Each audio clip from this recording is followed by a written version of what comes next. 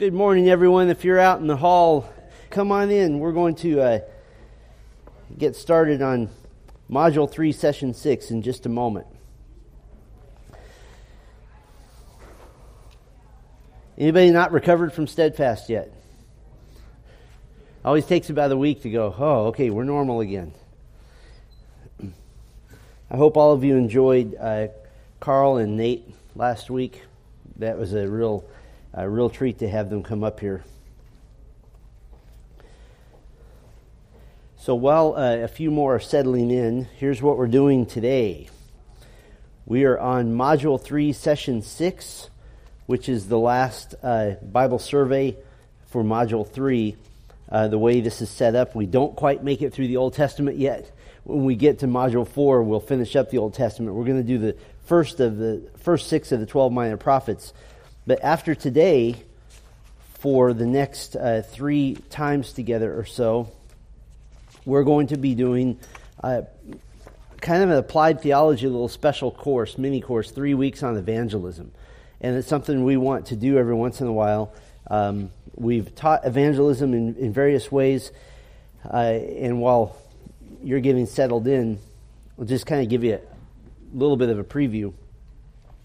The best way to teach evangelism is not to teach evangelism. The best way to teach evangelism is to preach the gospel so often, so clearly, with so much detail, to saturate the church in the gospel that it becomes a part of who you are.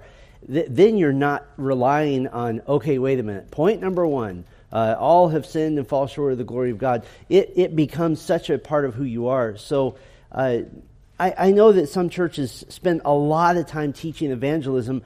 I have found as I study the history of the church that the most effective churches are not the ones so much that study evangelism, but the ones that study the gospel and who know the gospel and are so saturated in what it means to be a Christian. You almost can take it to the bank that a local church that spends a lot of time teaching evangelism doesn't spend as much time as they should just simply preaching the gospel. And people who walk in the doors, the irony is that the preacher and the church as a whole has learned to please people by not hitting sin too hard, by trying to be really, really nice to them and ease them into the kingdom, to soften the gospel if that's possible. But then on the other side of the campus, you have evangelism classes going like crazy so that you can bring people to faith in Christ. How about this? How about just preach the gospel every time you get together? And so we will look at evangelism, and there's some great things to learn. But the best, if you want to call it a method, the best evangelism method is to hear the gospel so continually in your life that you are saved by faith alone, by the grace of God alone, in Christ alone, as revealed in Scripture alone, to the glory of God alone. And that just becomes a part of who you are, because then that leaks out of your life into everyone else's lives. But I'm not impressed with a church that uses a worship service to please unbelievers and then has an evangelism class down the hall. That's unimpressive, and that is inconsistent. Let me tell you about a church. We're going to read about this church later this morning. The church at Thessalonica, the greatest evangelizing church other than Philadelphia, which we're also going to look at later today, the greatest evangelizing church in the New Testament. You know how many evangelism classes they had? 0. You know how much appreciation and love for the gospel they had? Infinite. And they were known as a church. The Apostle Paul said, you're so good at this that every time I get to a city to bring the gospel to a new group of unbelievers, you've already been there. Because all of these Thessalonian business people were, wherever they traveled, Macedonia and Achaia, were just spreading the gospel. And Paul tells them in 1 Thessalonians 1, every time I get to this new city, you've been there before me. And the word has gone out, and people are telling me, yes, I have heard this story because of this guy from Thessalonica. So that's how I want to be. So yes, we will study evangelism, but the best way to study evangelism is to study the gospel and to know the gospel. And so that's why every single Sunday we want the gospel to be sung and to be heard. So don't think that you have to wait to get the capital M method. to share the gospel. If you're saved, you know the gospel. And so that's the important thing. And yes, we'll go over some ideas and even some conversation starters. But we'll talk about various methods. How many of you have heard of the Way of the Master? Okay, well, we'll talk about that. That is a terrible name.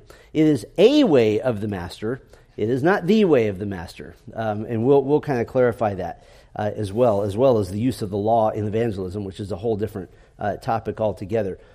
Because the Way of the Master holds people to the Ten Commandments, which is not binding to us. So it's a little bit of a misnomer, but we'll talk about how to use that well. So I just wanted to introduce that. Next week, I always get very excited about this because we do need a fire lit under us sometimes, because we live in such a society that we see a church on every third corner, and we kind of say, well, it's not my job anymore. But if you watch the news now, it's our job, isn't it? It is our job. We are a post-Christian nation at this point. So we have to share the gospel. But I get ahead of myself because I get very excited about that. Let's look today at the minor prophets. And, I need my little clicker. Is that it may have gone somewhere, or I can just go like this. I think I left it in my office.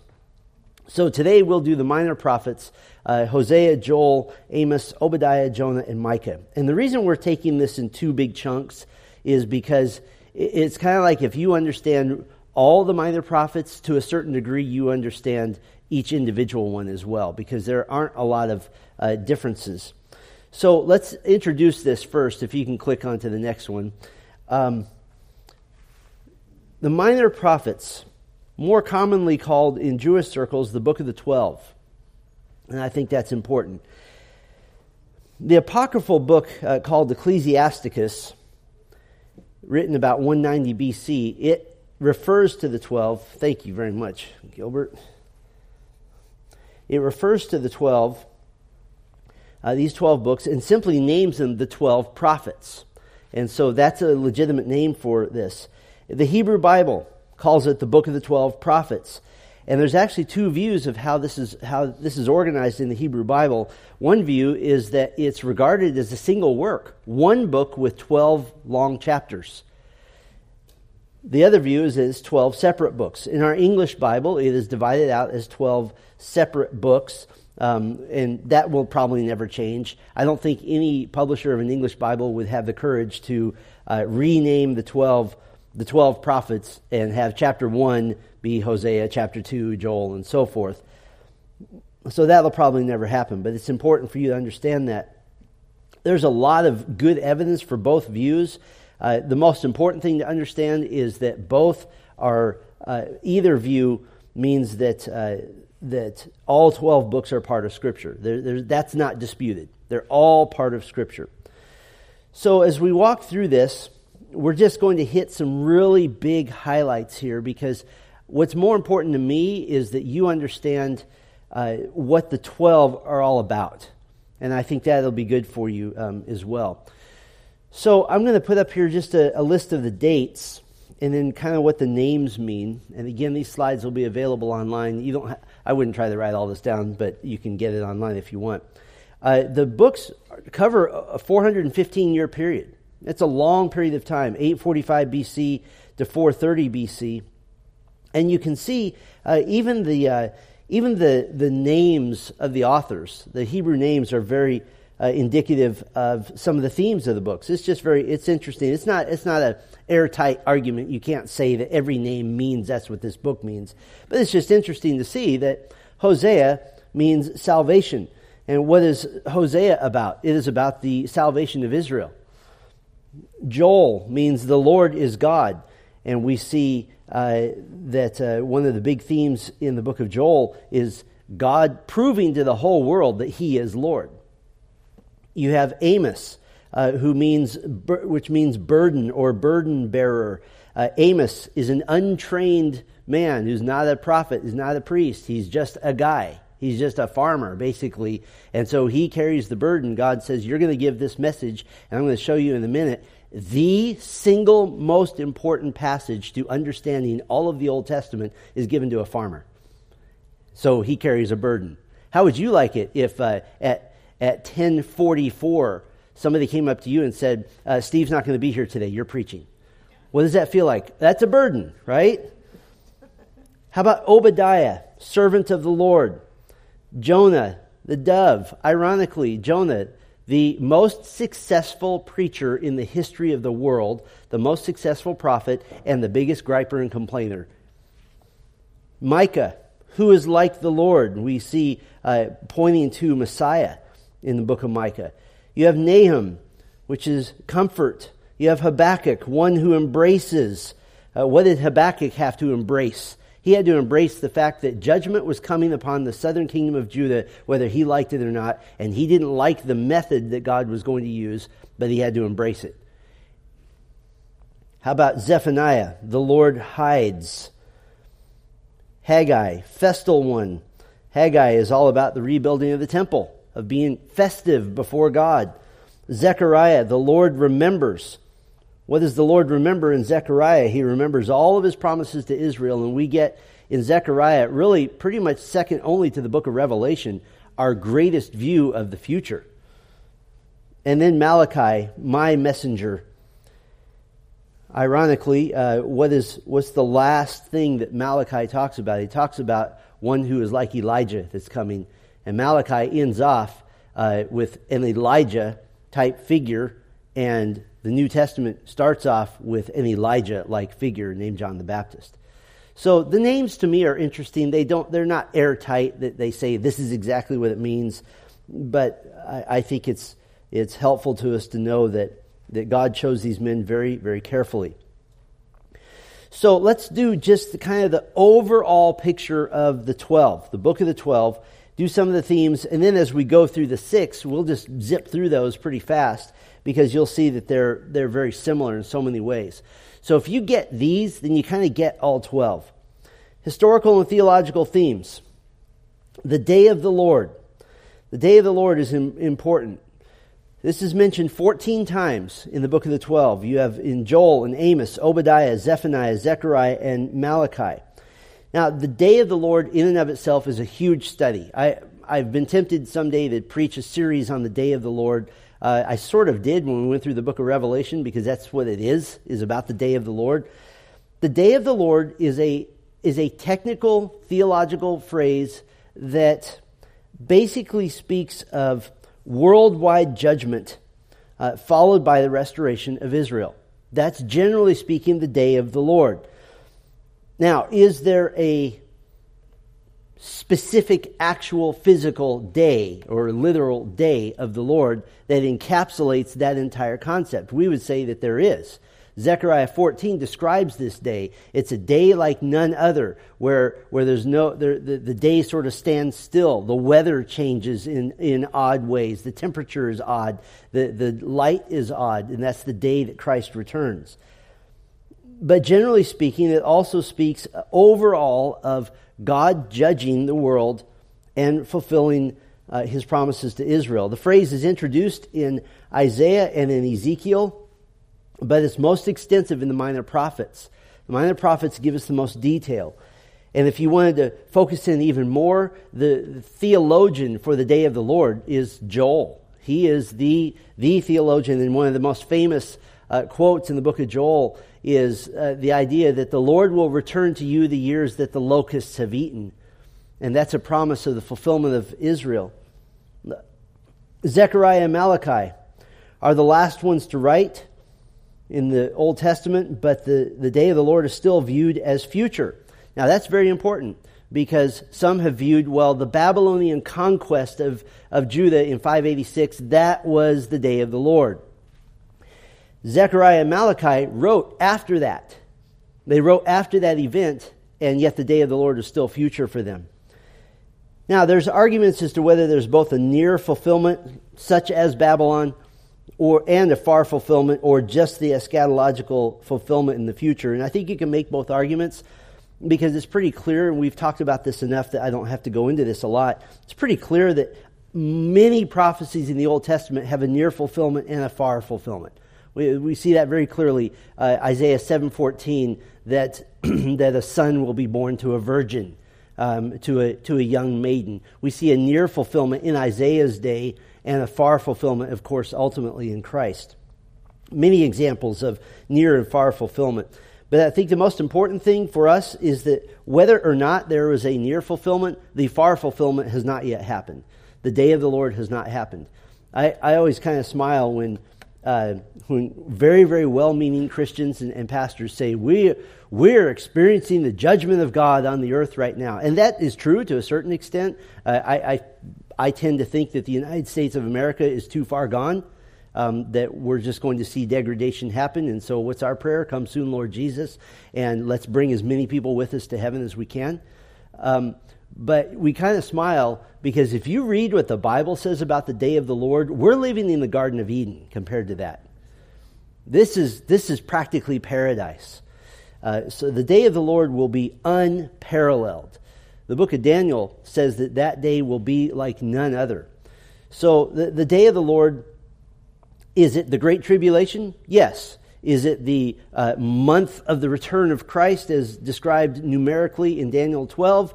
Yes. Is it the actual day that Christ returns? Yes. All of that is encompassed in this idea of the day of the Lord. What's the lesson on the day of the Lord? Don't be there. That's the main lesson. So the day of the Lord, all through the 12. I actually think that asking unbelievers to read the Minor Prophets is a great idea because they're terrifying. If you don't know the Lord, you read through these and you go, I don't fully understand this, but I don't want to be there, and I don't want to be a part of that. So it's a great thing to give to an unbeliever. 3 chapters in Joel. Just read 3 chapters. This theme, the sin of Israel and Judah, that is all over the Minor Prophets. You have idolatry and spiritual adultery as a major theme. Hosea, Micah, Zephaniah, Zechariah. Why is idolatry likened to spiritual adultery? Well, it is cheating on God, so to speak. It is going to another God that is no God at all. And so that whole concept, especially in the book of Hosea, Hosea is an entire picture using the prophet Hosea, who is to marry a woman of ill repute to demonstrate grace to her, as a picture of God demonstrating grace to Israel. Then you also have the theme of social injustices. Now, when I first wrote these notes, we can say social injustice, and we knew what that meant. Now it's been redefined by our culture. So let me define social justice from a godly viewpoint, okay? Social justice from a biblical godly viewpoint is a society that obeys the law of God. That's social justice. And specific to Scripture, social justice was not expected in pagan nations. Why would a pagan nation be expected to be just? Social justice was expected in Israel. So what is social justice from a biblical standpoint? Well, it's obeying the law of God when it comes to not engaging in idolatry, to loving your neighbor in ways that Scripture delineates, not in ways that culture delineates. It is tearing my heart out to see professing Christians say that loving your neighbor is wearing a mask and getting vaccinated. That's an unbiblical definition. Loving your neighbor has definitions in Scripture. Don't steal from him. Be kind to his animals, so to speak, if we had a lot of those now. There are specific delineations. Social justice in Israel was making certain, not through the government, but through society, that there would be, the book of Deuteronomy says, no poor in the land. You know that the Bible gives the method for dealing with poverty, and it is not communism. It is not the redistribution of wealth. It is the expectation that law-abiding citizens love their neighbor enough to leave some leftovers in the fields, to feed the sojourner who is walking through your land, to make sure that you look around you and nobody's going to be in need. That's exactly what happened in the Church of Jesus Christ in Acts 2, wasn't it? That people were selling their goods and giving to the poor in the church because the church said nobody's going to be in need here. So that's social justice. So when we say the social injustices, this is not defined by the culture. This is defined by God. Social injustices are the societal ills and terrible things happening as a result of the nation, and particularly the result of the leaders not following the law of God. And what you had described in Hosea, Amos, Micah, and Habakkuk, you had a growing chasm between the elite and the poor. In other words, they eliminated the middle class. Do we see that happening today? Absolutely. Those who say that they are all for the poor and all for those who have less are the ones who are getting rich off of that notion. And by the way, part of social injustice is the decimation of an economy by overtaxation and by destroying businesses. Did you know that? The Bible is clear about this, that the ultimate right society is one where the economy is thriving. What does God describe as the millennial kingdom economy? Every man owns land, his own fig trees, his own vineyards. There's property ownership, there's business ownership. And so social injustice was the very, very elite taking power for themselves and oppressing those who could not do anything about it. And God hates that. And that brought judgment to Israel. Then you have, that's the next theme, the judgment of Israel and Judah. Hosea, Joel, Amos, Habakkuk, Zephaniah. You have the restoration of Israel and Judah. This is so important.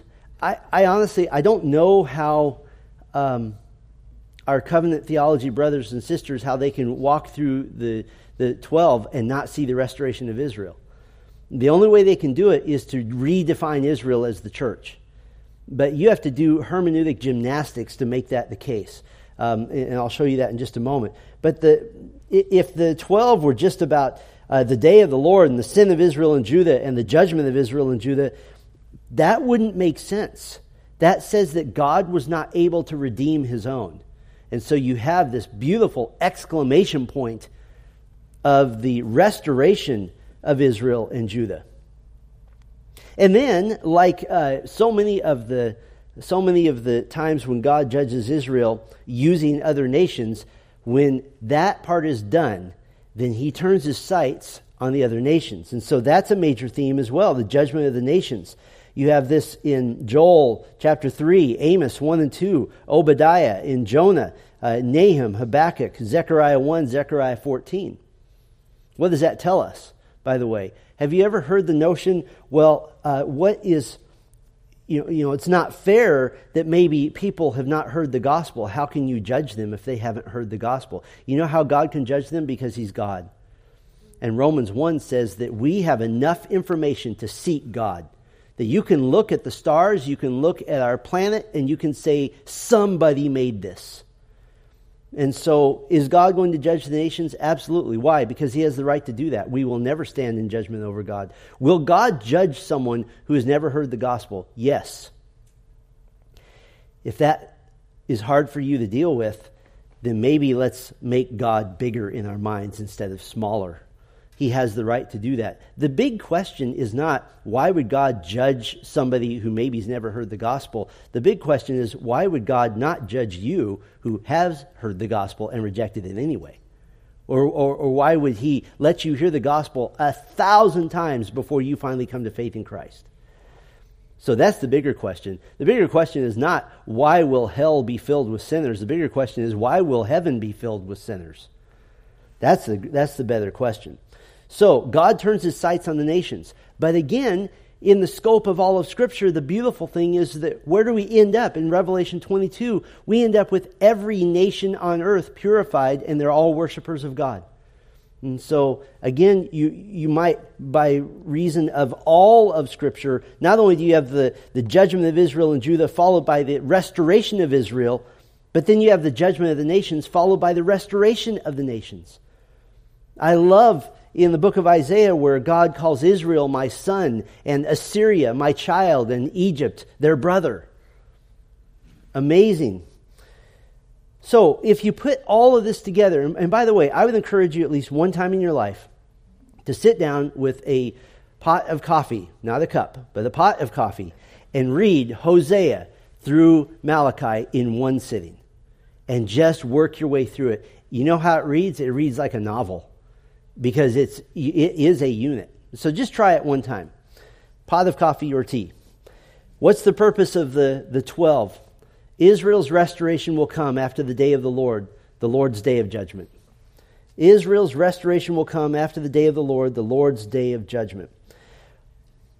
Now, what I'm going to do is just walk through these first 6 books, and it'll almost sound like I'm repeating myself, because I am. These are so similar in so many ways, and yet it tells the same story from 12 different vantage points, and I think that's useful. Here we go. Hosea, historical and theological themes. The spiritual adultery of Israel. God consistently equates unfaithfulness to him as spiritual adultery. That's why the picture of God and his people on earth, marriage, the worst thing you can do in marriage is adultery, because it reflects what the worst thing you can do with God is. And then you have the theme of the future salvation of Israel. Hosea has a beautiful, beautiful ending to it. We're gone. It wasn't me. I'll keep going because the purposes are similar. The purpose, though Israel was unfaithful, Yahweh's faithful love prevails. You could kind of make that the theme of the purpose of all 12. Though Israel was unfaithful, Yahweh's faithful love will prevail. Literary structure. The literary structure of Hosea is kind of easy to remember, because basically what he does, what the author does, is that the first 3 chapters is a human story, an adulterous wife and a faithful husband. And then chapters 4 through 14 now give you the point of the story, an adulterous Israel and a faithful Lord. And so really Hosea is almost like a living parable. It's Hosea living this parable with his wife Gomer, and then God explaining that story represents his relationship with Israel. Key passages. Hosea 6 verse 6, "For I desire steadfast love and not sacrifice, the knowledge of God rather than burnt offerings." We said this when we talked about this a couple of weeks ago. Salvation in the Old Testament and in the New Testament, salvation has never been by sacrifices. Salvation has never been by works. It has always been by faith. The sacrifices that were made in the Old Testament were not to save people. It was to be obedient to God and to demonstrate atonement ultimately brought through Christ. Hosea 11:1, "When Israel was a child, I loved him, and out of Egypt I called my son." And of course, that is then applied to Christ as well in Matthew chapter 2. Then you have the book of Joel. There we go. Historical and theological themes, the day of the Lord. You have the temple, Zion, Jerusalem, the nations. Joel reads like kind of a miniature introduction to the book of Revelation. And it makes it very, very clear you cannot read Joel without seeing that God's program for Israel is not done. That he is still working, he's still doing things. And that his program for the nations is not done. What's the purpose of Joel? Divine judgment will be visited upon Judah and the nations in the coming day of the Lord.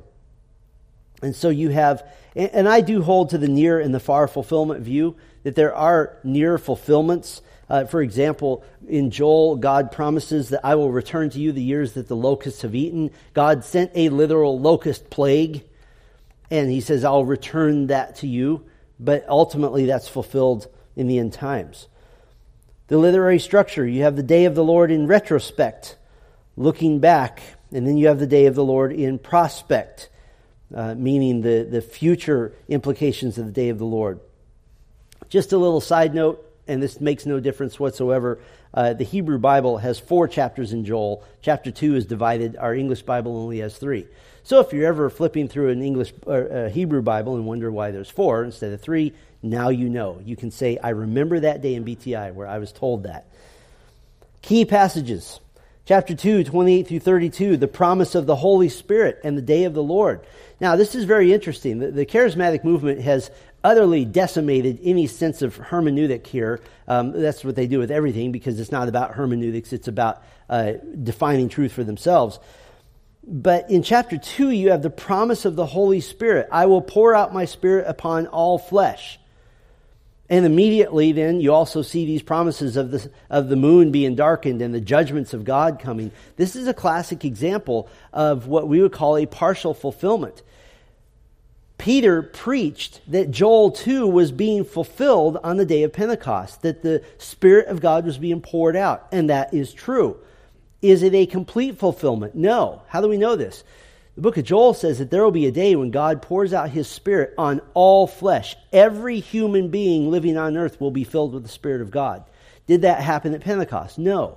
It's a foretaste of that. It hasn't even happened yet. And certainly then there's that gap. We haven't seen the day of the Lord. I know living in Bakersfield, you see the moon red and whatever other colors it turns, and you kind of go, did I get my eschatology wrong here? But it hasn't happened yet. And so we want to be really clear that, yes, God puts gaps in prophecies.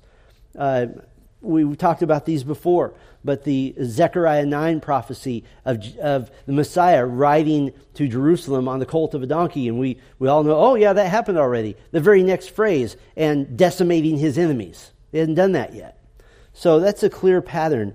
So we want to be clear that Joel is important in promising the Holy Spirit, and that's the passage that Peter chose to preach on the day of Pentecost. And then you have chapter 3, verses 9 through 15, probably other than Revelation 9, Revelation 16, and Revelation 20, probably the greatest description of the Battle of Armageddon. Well, there's Zechariah 14 also, but in Joel, this is a great description, 6 or 7 verses, really describing the judgment of the nations in the valley of Megiddo, Armageddon. And then you have Amos. Not a professional preacher. He's in Judah, that's the southern kingdom, but he's called to the north to minister to Israel. Historical and theological themes, the inevitability of the judgment of the Lord. And Israel demonstrates her unfaithfulness through social injustice. There it is again, that when you're not faithful to the law of God, then people hurt and society hurts. And so what's the purpose of Amos? God, Yahweh, will not relent from judging Israel. He won't relent. Now you have an interesting literary structure. Now we talk about structure a lot, and you might say, why is that important? Well, it should be important to us because it's important to God. God made every book of the Bible to have structure. It's not random, which is interesting. I've read parts of the Quran. You know what the Quran is like? It's like somebody took a bunch of verses from the Old Testament, because 75% of it is plagiarized from the Old Testament, and just kind of blew them up and glued them back together. There's no story. There's no continuity. There's no structure that makes any sense whatsoever. Why? Because it was written by men. The Bible is written by God, so structure matters. But what I wanted to tell you is sometimes one of the easiest ways to discern structure, besides just reading an introduction to a Bible book, is just to count how many times things happen. And that tells you the structure. The book of Amos is a great example of this. You have 8 prophecies of judgment in chapters 1 and 2. Then you have 3 sermons against Israel in chapters 3 through 6. You have 5 visions of punishment in chapters 7 through 9, verse 10, and you have 5 promises of Israel's restoration to the rest of the book.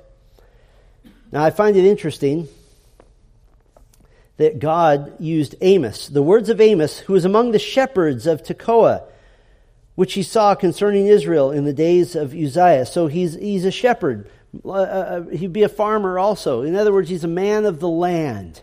He's a man who's in touch with the major economy of the land. One of the issues that we have in our nation now is that we've lost touch with the idea of land. Just 100 years ago, 90% of the people in the United States were farmers or some sort of rural workers. And that's flip-flopped now. Well, my contention from the predictions of the millennial kingdom is that that's going to go back. And it's interesting to me that God chooses a man like Amos, a shepherd, a farmer, to give the single most important paragraph to understanding all of the Old Testament. And here it is. Amos 9, 13 through 15. Behold, the days are coming, declares the Lord, when the plowman shall overtake the reaper, and the treader of grapes him who sows the seed. The mountains shall drip sweet wine, and all the hills shall flow with it. I will restore the fortunes of my people Israel, and they shall rebuild the ruined cities and inhabit them. They shall plant vineyards and drink their wine, and they shall make gardens and eat their fruit. I will plant them on their land, and they shall never again be uprooted out of the land that I have given them, says the Lord your God. There's an entire theological notion that says that land is symbolic, it is theoretical, and that this is actually speaking of the church. How much more specific can God get? He's talking about grapes and hills and vineyards and gardens and fruit. Plowmen, reapers. How do you make all of that symbolic? One of the rules of interpreting Scripture is that you don't make something symbolic unless it's ridiculous.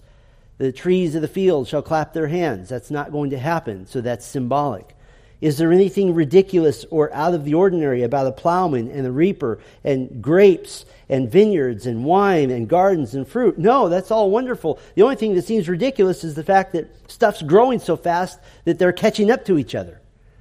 Can you imagine how exciting it was to Amos, a man of the land, to hear this from God? A man who has had to take sheep around looking for some pasture that's not scorched by the sun, who's had to plow a field that's filled with rocks and had to reap a harvest that's 1/3 of what it should be because water didn't come. How exciting would that be to him? Why is that the key to understanding the whole Old Testament? Because the Old Testament begins with God's formation of Israel to be the nation through which the gospel of Jesus Christ is promulgated and to be his special chosen nation. And the Old Testament ends in flames, doesn't it? It's like this horrible ending to a movie, and you think, what's going to happen next? And the credits roll, and you go, really? But Amos says, no, that's not the end. All will be restored in the way that God has promised. So that's the key to understanding the Old Testament. That God will restore all the things that he said he would do. How about the book of Obadiah? Just takes a page in your Bible, maybe two. Historical and theological themes. The sin of Edom. Now, why would God care about Edom that much? Well, they're the descendants of Esau, Jacob's twin brother. They're descendants of Abraham. And so he expected more of them. They have sins of arrogance. They're not helping Israel. When did they first not help Israel? Numbers chapter 20. When did they last not help Israel? 800 years later. Book of Habakkuk. So that's been their history, just not helping their brothers. You have the theme of the day of the Lord. Edom is representative now of any nation that would stand against Israel. So the lesson in Obadiah is don't be a nation like Edom, because God will destroy them. And then you have the restoration of Israel. Verse 17, this is the high point of the book. But in Mount Zion there shall be those who escape, and it shall be holy, and the house of Jacob shall possess their own possessions. The house of Jacob shall be a fire, and the house of Joseph a flame, and the house of Esau stubble. They shall burn them and consume them. There shall be no survivor for the house of Esau, for the Lord has spoken. What's the purpose of the book? The judgment of Yahweh will fall on Edom because of her lack of brotherly kindness, but Israel will be restored. By the way, if you look at the land that God promised to Abraham back in Genesis 17, you have boundaries. If you see the land in Ezekiel 40 through 48 as described, Edom gets swallowed. And in fact, all of Syria gets swallowed. A good chunk of Egypt gets swallowed. Lebanon is gone.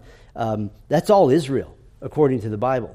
So if you say, well, I believe in preserving Israel, if you want to be really biblical about it, we also believe that someday God will give them back their rightful, actual boundaries.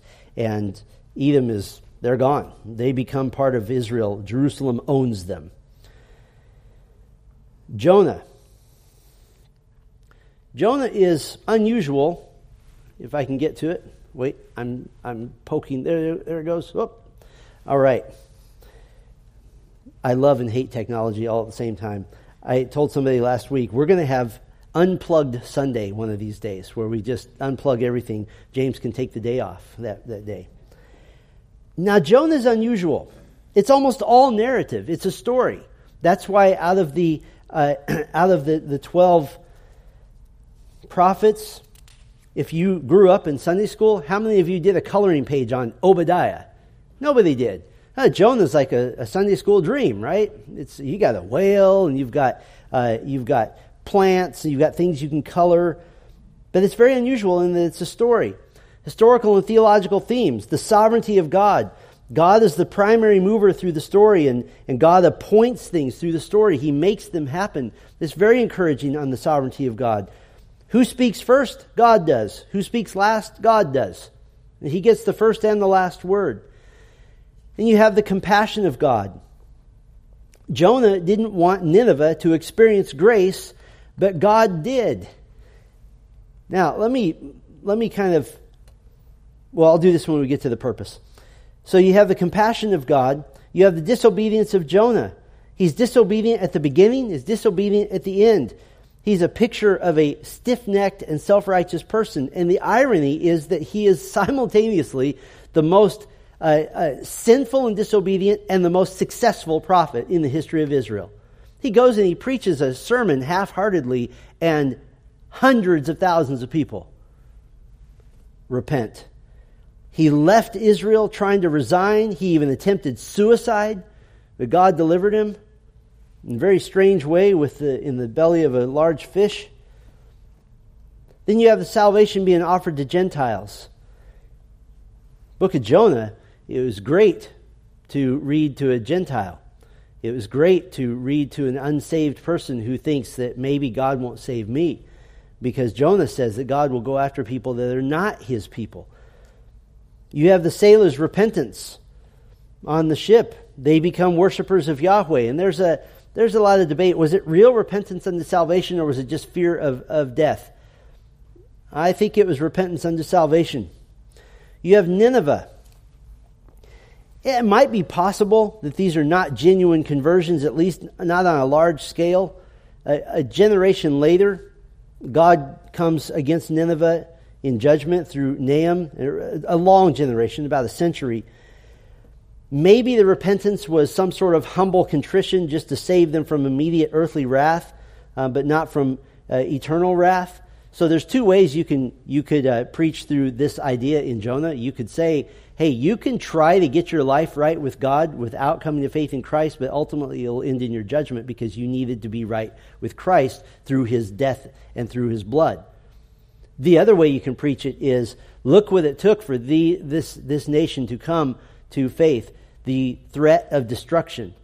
And you have that same threat of destruction living over you, and that is the lake of fire. And so will you be like them? So you can kind of preach Nineveh either way, and it goes okay. The book ends with a question, though. It's very interesting. It leaves us to question kind of our own attitude toward the unsaved. It leads us to question and challenge our own tendency towards self-righteousness. This is God's question to Jonah. And should I not pity Nineveh, that great city in which there are more than 120,000 persons? Probably means those are just the core people in the city, or there would be many more all around the city, who do not know their right hand from their left, and also much cattle. Why is the word cow the last thing in Jonah? Because God is sovereign, and He even takes care of His own creation. You know, it's not creation's fault that mankind sinned. That's why the book of Romans promises that creation will be restored. It's not their fault. When your dog bites you on the ankle, you blame Adam, not the dog. We live in a sinful creation because of mankind. But it ends with this question: shouldn't I pity Nineveh? Now, here's the interesting thing. We'll do this in the purpose. Here's the purpose. While Israel was ineffective, Yahweh brought salvation to repentant Gentiles. What was the city of Nineveh? Nineveh was the capital of Assyria. Assyria is basically the sworn enemy of Israel all throughout the Old Testament. Who is being unfaithful and refuses to repent and is absolutely recalcitrant and hardened in their heart? God's chosen nation of Israel. And so what does He do? He turns to Gentiles, 120,000 of them repent. Does that sound like a familiar story? That's the story of the Church of Jesus Christ. Romans 1, the gospel is the power of God unto salvation to the Jew first, and then to the Greek, then to the Gentile. And so that's the story of the book of Acts, that we see first the church focused on the Jews and then turning to the Gentiles. That's the story of the ministry of Christ, that he turns to the Jews, to the Jews, to the Jews, and they reject him as a nation, so he turns to the Gentiles.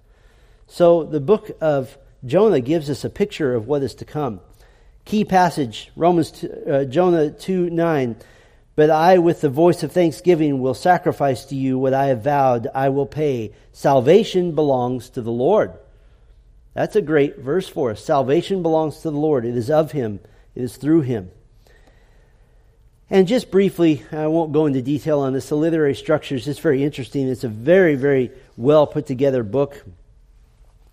The big picture is that he gets two commissions. First commission in chapter 1, the second commission in chapter 3. There's some differences. In chapter 1, he rejects the commission and runs away.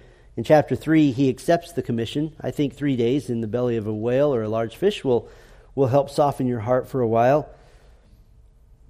In the first part, sailors submit to God. In the second part, Nineveh submits to God. In the first part, God uses a large fish to rescue Jonah. And Jonah prays, thanking Yahweh for saving his life. In the second part, Jonah prays, complaining to God for saving Nineveh. So in the first part, he prays to be rescued and thanks God for rescue. In the second part, he complains that God rescued Nineveh the same way he was rescued. And then, strangely enough, God uses a plant and a worm to teach Jonah a lesson. So, interesting structure. It's a wonderful book, and it's very encouraging to us that God is sovereign. One more. Book of Micah. Book of Micah, very popular at Christmas time. Historical and theological themes, the sins of Jacob, a coming ruler. And I think it's interesting that as we get farther and farther through the book of the 12 to the end of our Old Testament, the theme of a coming ruler crescendos. You see that coming more and more until Zechariah and Malachi just are climactic in their presentation of a coming Christ. Jerusalem desperately needed a righteous leader, and they don't have one. So God promises to bring one. What's the purpose? Righteous Yahweh would judge his unrighteous people, but the coming ruler will fulfill Yahweh's promise to David and to Abraham. And then the literary structure, very simple. You have the prediction of retribution, chapters 1, 2, and 3. You have the prediction of restoration, chapters 4 and 5. And then you have a plea for repentance in chapters 6 and 7. Let me just read you a few key verses here. Micah 4 verse 3, he shall judge between many nations and shall decide for strong nations far away. And they shall beat their swords into plowshares and their spears into pruning hooks. Nation shall not lift up sword against nation, neither shall they learn war anymore. If that sounds familiar, that is the millennial kingdom reign of Christ. All of those criteria fit what we see in Isaiah 65, Isaiah 66, certainly in Revelation 20. There's a faulty argument that says, well, the so-called millennial kingdom is only described in Revelation 20. That's not true. It's all over the Old Testament. I don't know if I'll get to do this, but if somebody said, if you could write one more book, what would it be? I want to trace the millennial kingdom prophecies from Genesis all the way through Revelation, because they're everywhere. And you can put together a society that is so glorious. What's glorious here? He judges between many peoples, shall decide for strong nations far away. We hear, do you ever sometimes feel helpless about all the horrible things happening in other parts of the world? Now you feel helpless about all the horrible things happening in Sacramento. And it's just, it gets closer to us, but we feel like we can't do anything about it. But the ruler of the world will judge every nation worldwide. There's no place to hide. That's glorious. There won't be any wars. Why? Because Christ will stop them before they start. There won't be anybody even learning how to make war anymore. No more boot camp. No more having men who are scarred for life because they have to take the lives of others in defense of their nation. That's done. Micah 4:3. Micah 5:2. This becomes very popular at Christmas time. But you, O Bethlehem, Ephrathah, who are too little to be among the clans of Judah, from you shall come forth for me one who is to be ruler in Israel, whose coming forth is from of old, from ancient days. And then, just in case anybody says, well, in the Old Testament, faith was external, Micah 6 verse 8 says otherwise. He has told you, O man, what is good. And what does the Lord require of you but to do justice, to love kindness, and to walk humbly with your God? What is that? That's the reality of an internal faith. A requirement to have a genuine faith in God that, of course, we know from the New Testament that He gives as a gift. So, we won't get to the other 6 for another month or so, but it'll just sound just like this because they're the same themes, but we'll get to some of my favorites. Zephaniah and Zechariah are particular favorites of mine. So why don't we pray, and then I want to ask you also just to start to prepare your hearts for next week. We'll get into our 3-session time of evangelism, and I think it's always good for us to refresh our own commitment to the lost around us, because we're here to be salt and light. And so I'm asking you to pray about that, that you'll be inspired in the next 3 sessions. Let's pray for just a moment together. Our Father, we thank you so much for the Word of God. We thank you for this Lord's Day, and really we're just kind of getting warmed up right now, just hearing a little bit about these minor prophets, Lord, who are minor in length, but certainly not in breadth and in importance. Lord, I thank you for all who are here now. I thank you for all in the various buildings all around us, Lord, that are here to worship Christ. I pray that this Lord's Day would be special and would be a joy and a delight to you as you see your people gathered together, lifting holy hearts and our voices and our minds and our spirits up to you, Lord. May we do so in unity, with humility, and with great joy, because Jesus Christ died on the cross, He was raised from the dead, and even now intercedes for us at your right hand. And for that we give you thanks, both now and for all eternity. Thank you for these minor prophets that show us that your plan is right on track. We love you and thank you for your sovereignty, for your total control of all things, and we look forward to the consummation of your redemptive plan for mankind. Amen.